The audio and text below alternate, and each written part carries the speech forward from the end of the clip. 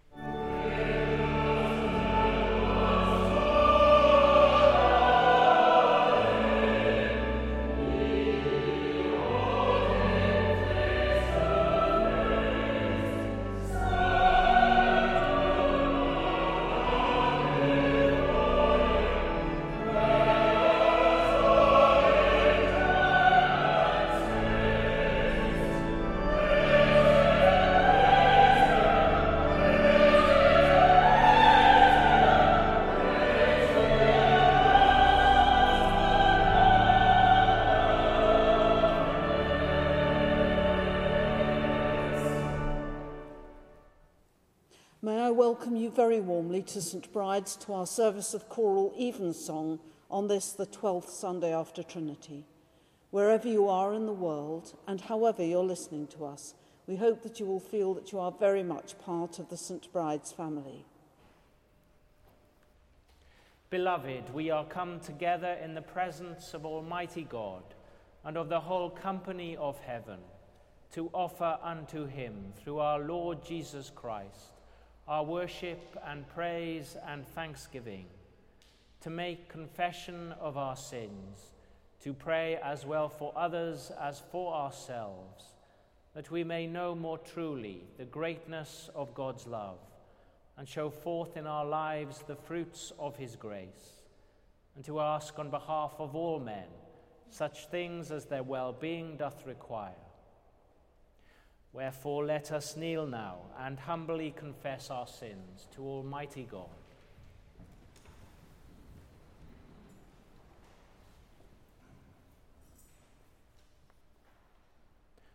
Almighty and most merciful Father, we have erred and strayed from thy ways like lost sheep.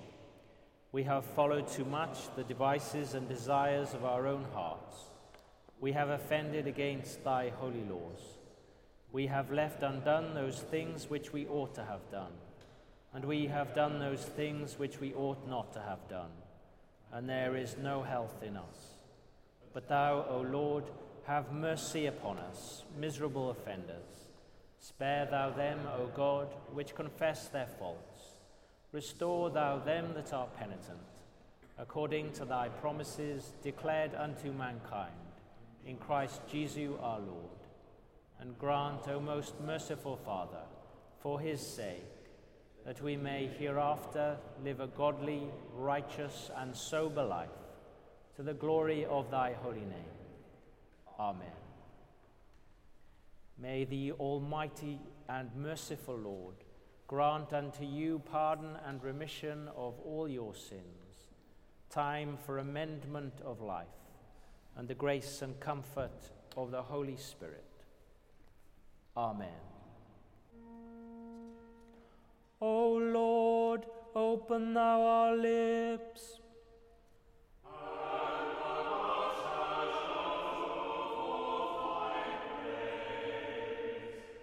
O God, make speed to save us.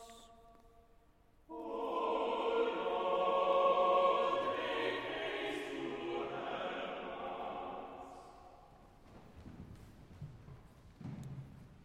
Glory be to the Father, and to the Son, and to the Holy Ghost, as it was in the beginning,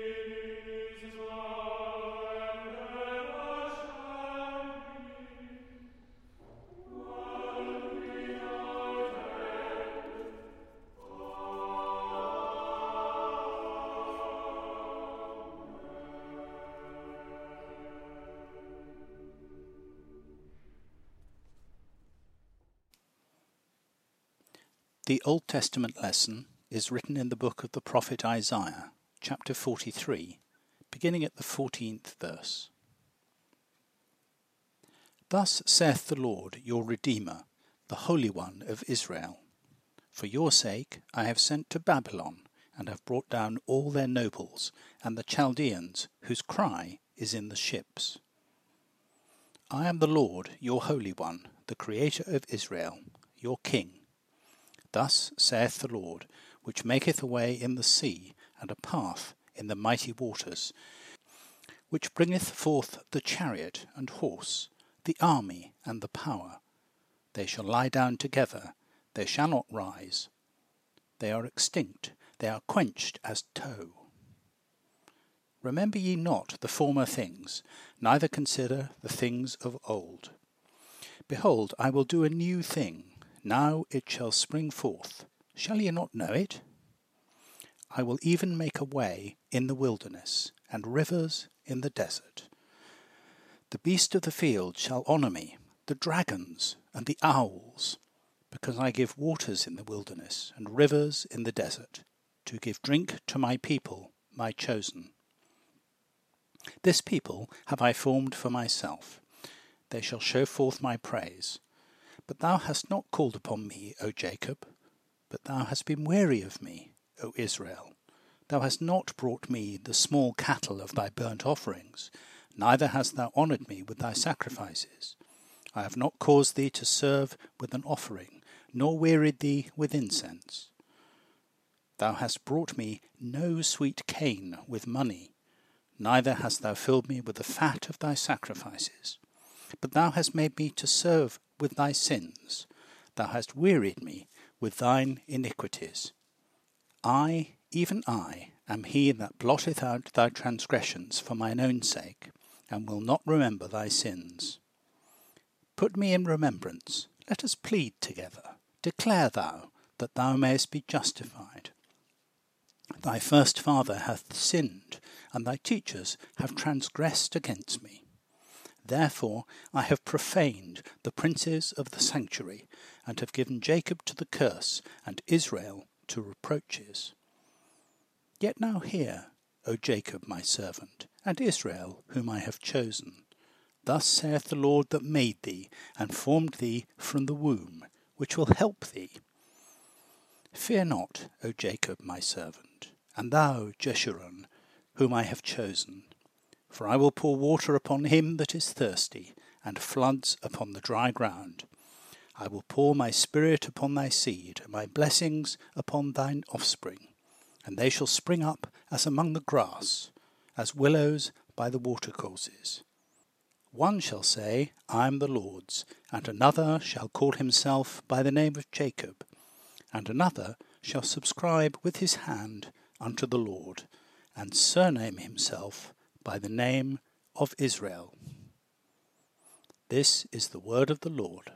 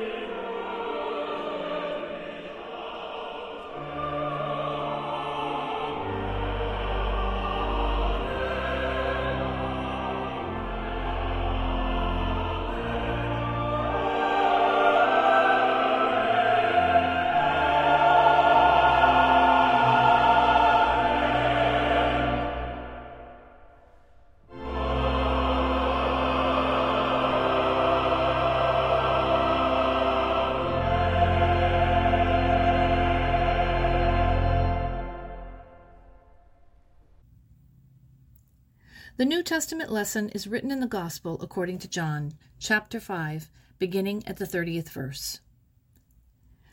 I can of mine own self do nothing. As I hear, I judge, and my judgment is just, because I seek not mine own will, but the will of the Father which hath sent me.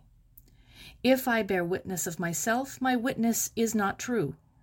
There is another that beareth witness of me, and I know that the witness which he witnesseth of me is true. Ye sent unto John, and he bare witness unto the truth. But I receive not testimony from man.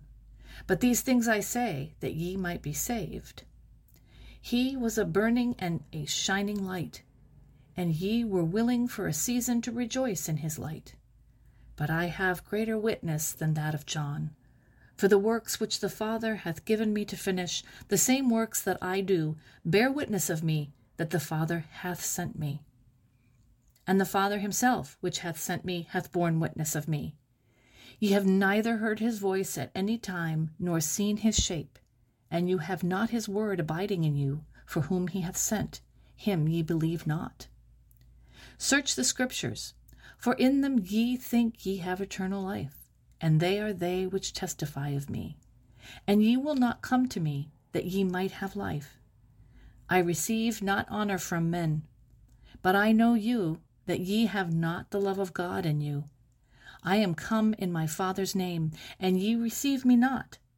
If another shall come in his own name, him ye will receive. How can ye believe, which receive honor one of another, and seek not the honor that cometh from God only? Do not think that I will accuse you to the Father. There is one that accuseth you, even Moses, in whom ye trust. For had ye believed Moses, ye would have believed me, for he wrote of me. But if ye believe not his writings, how shall ye believe my words? This is the word of the Lord.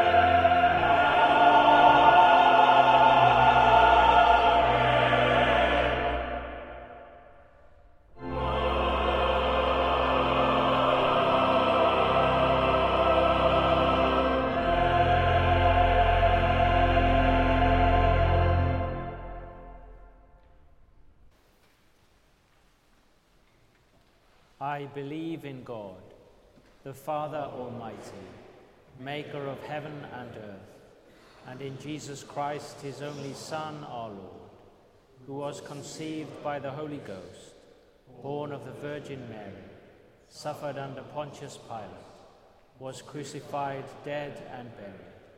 He descended into hell.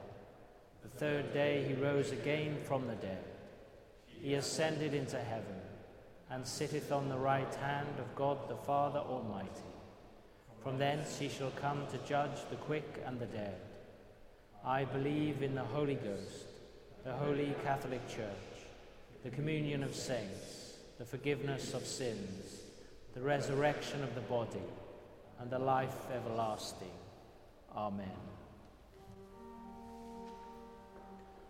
The Lord be with you. And with thy spirit. Let us pray.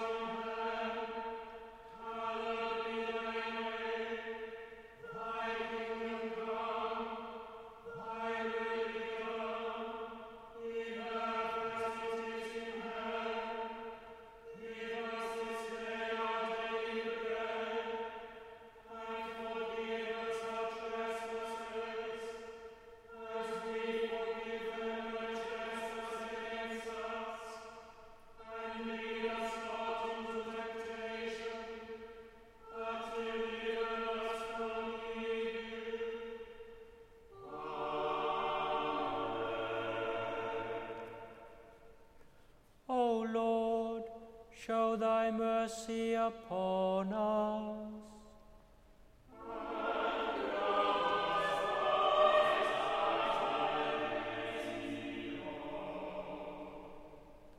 O Lord, save the Queen.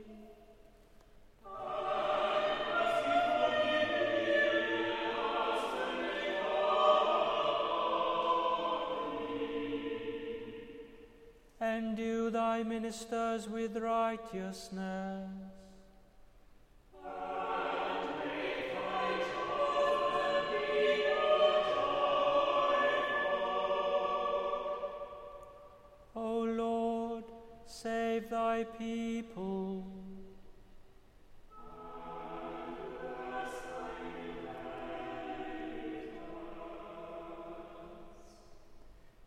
Give peace in our time, O Lord. Because thine is your word that fighteth for us, O Lord. O God, make clean our hearts within us.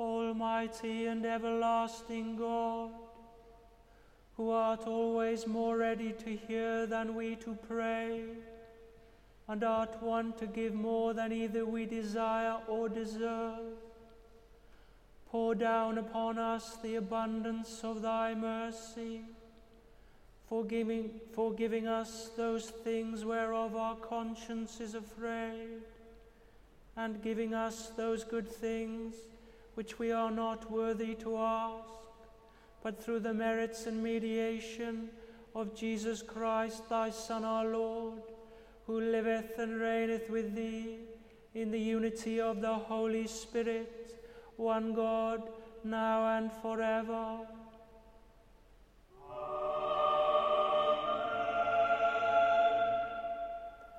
O God, from whom all holy desires, all good counsels, and all just works do proceed, Give unto thy servants that peace which the world cannot give, that both our hearts may be set to obey thy commandments, and also that by thee we, being defended from the fear of our enemies, may pass our time in rest and quietness, through the merits of Jesus Christ our Saviour.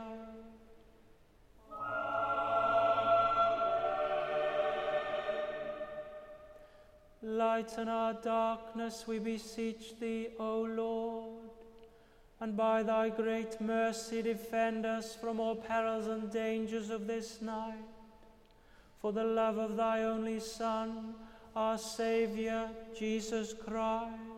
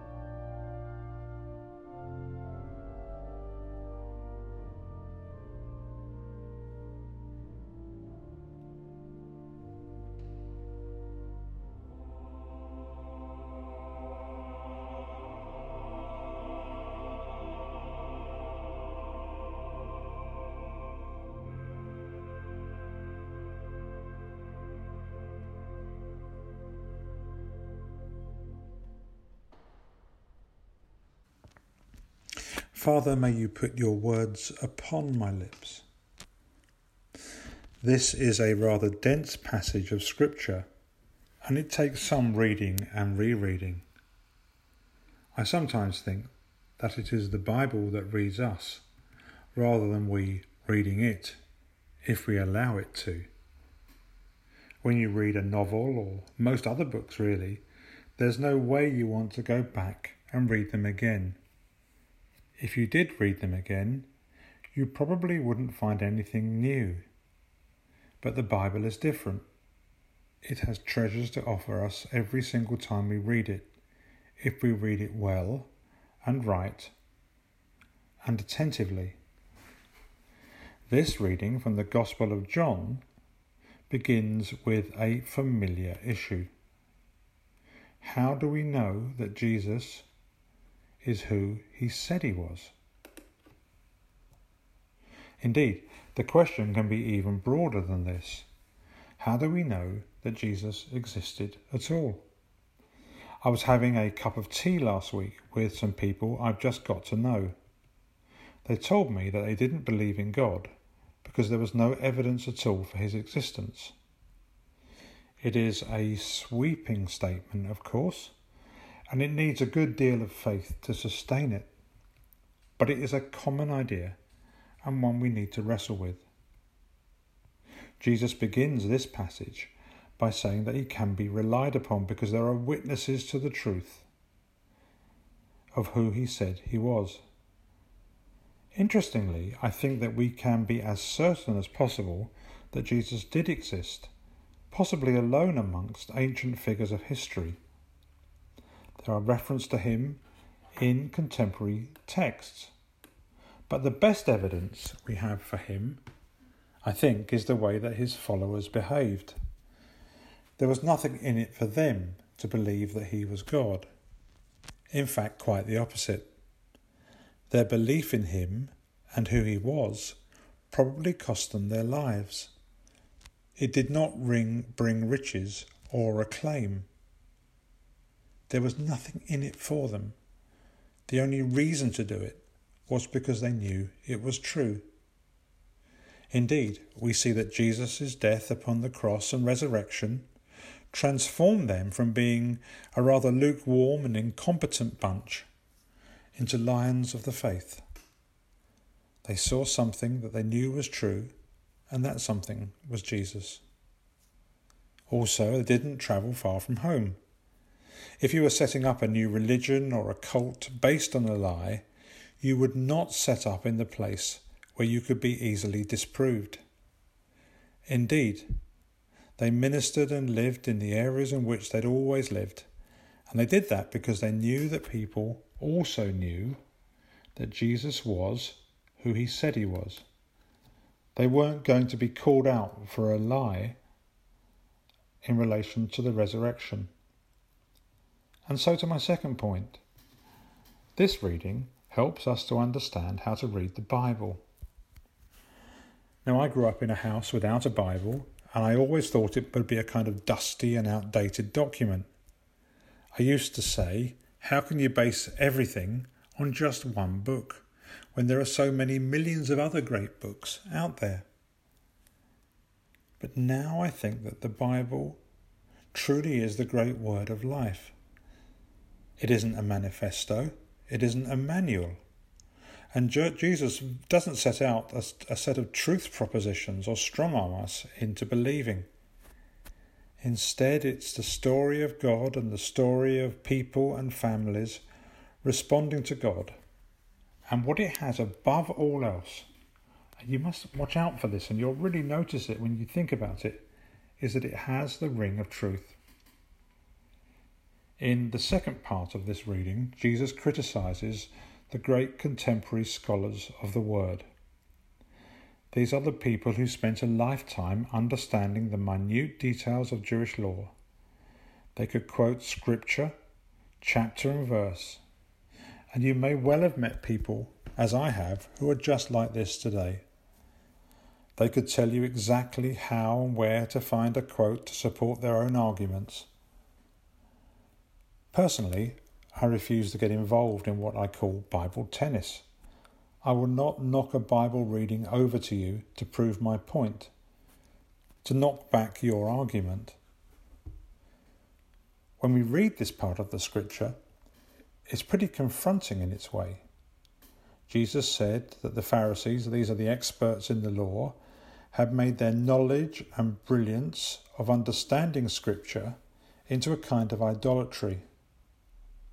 He points out that they have elevated their understanding and their learning at the expense of encountering the flesh and blood God who shines out of the pages of this extraordinary book and was there before them.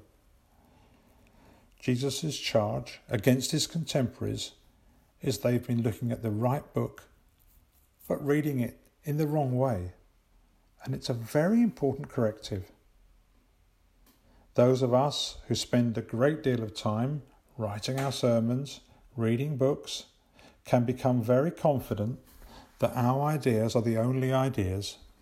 We can become absorbed in what we have and exhilarated at the challenge of finding new and novel readings of the text. Now, of course, God wants the very best minds to be working on the job of studying the Bible. But it's possible to allow the study of the text and the interpretations of the text to become a substitute for allowing the text to bring us into the presence of the living God, his actions, what he did and what he is doing. It's so easy and tempting to know about the Bible and the Messiah and not to know the Messiah himself in person. It's a very important corrective for our academic institutions and seminaries, of course. But we don't need to know everything in detail and be able to quote every Bible verse in order to be a true believer. And that's a comfort to me, as I have a very, very bad memory for references. I studied for ordination at Wycliffe Hall, Oxford. It was a conservative evangelical institution, an institution with an extraordinary history. And I must say that the Bible teaching was utterly brilliant. It's the thing that has lived with me most. However, we were very, very clear that just knowing the Bible is not having a faith. There is only one proper way to read the Bible, and that's to read it as pointing to Jesus. Yes, it's puzzling at times. Yes, it's difficult, and we'll need to wrestle with it. But the function of the scriptures is not to give life in themselves, but to point to him who can. In verse 34, you may notice that Jesus says this, that the purpose of his words are that you may be saved. That you may be saved. And before I became a Christian, this was a very challenging idea. It still is. And it takes a change in worldview to know that we actually need to be saved. And for me, it was a move from a comfortable, complacent sense that all is okay with me and us and our world, to knowing that it isn't, but there's an answer to the conundrum of sin and wrongness and all that holds us back from being the people we're called to be. It is also very, very beautiful, a tremendous sense that God is love. He loves us. He wants to save us. He can and he will. Yes, we may well come across opposition, but what we notice is that Jesus doesn't cram his opinions down other people's throats. He talks the way he does because he loves men and women, and his voice is there to echo down the centuries with the accent of yearning love. Yes, his eyes may flash fire, but the flame is the flame of love. Finally, I notice that Jesus warns there will be many impostors who claim to have the answer to life, to being happy. And the impostors today, I believe, are all the things that tempt us to believe that having things and owning things are the secret of happiness. I grew up in a house without a Bible. I'm very glad that I have one now, and I, for one, want to go back and read it again. Amen.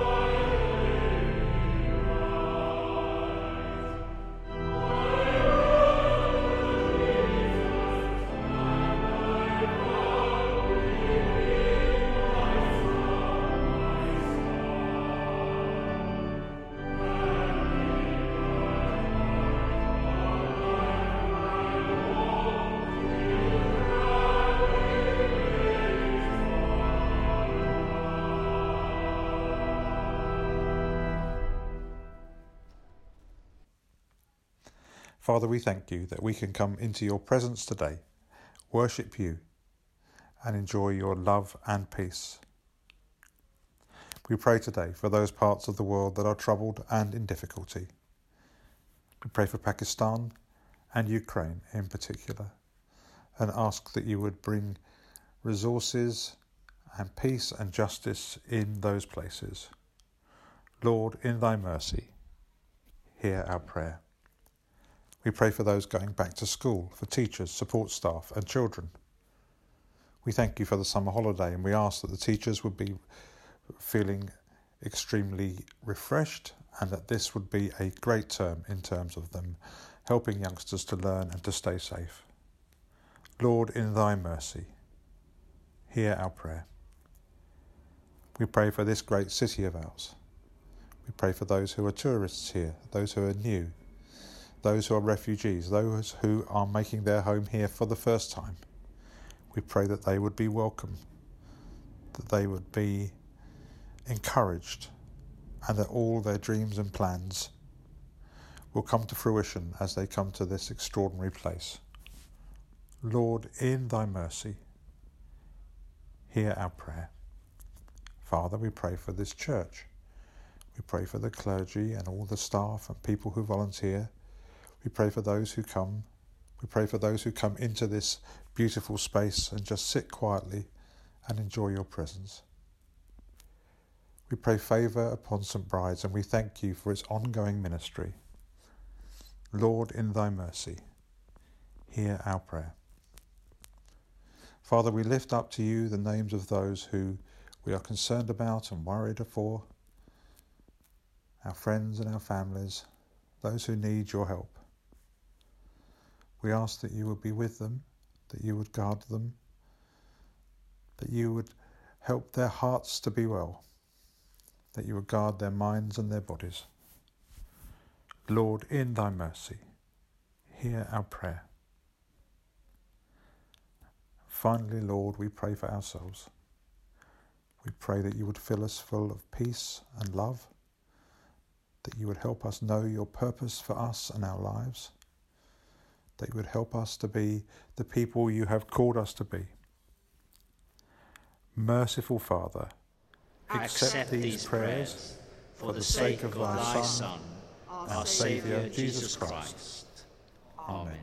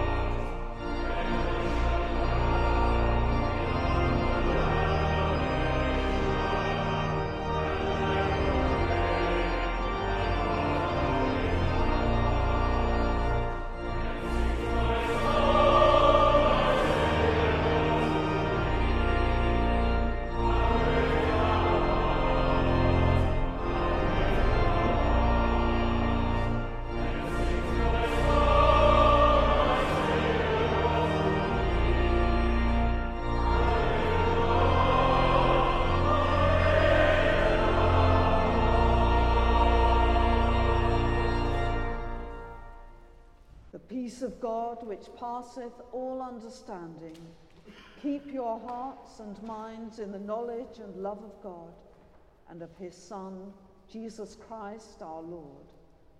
And the blessing of God Almighty, the Father, the Son, and the Holy Spirit be amongst you and remain with you always.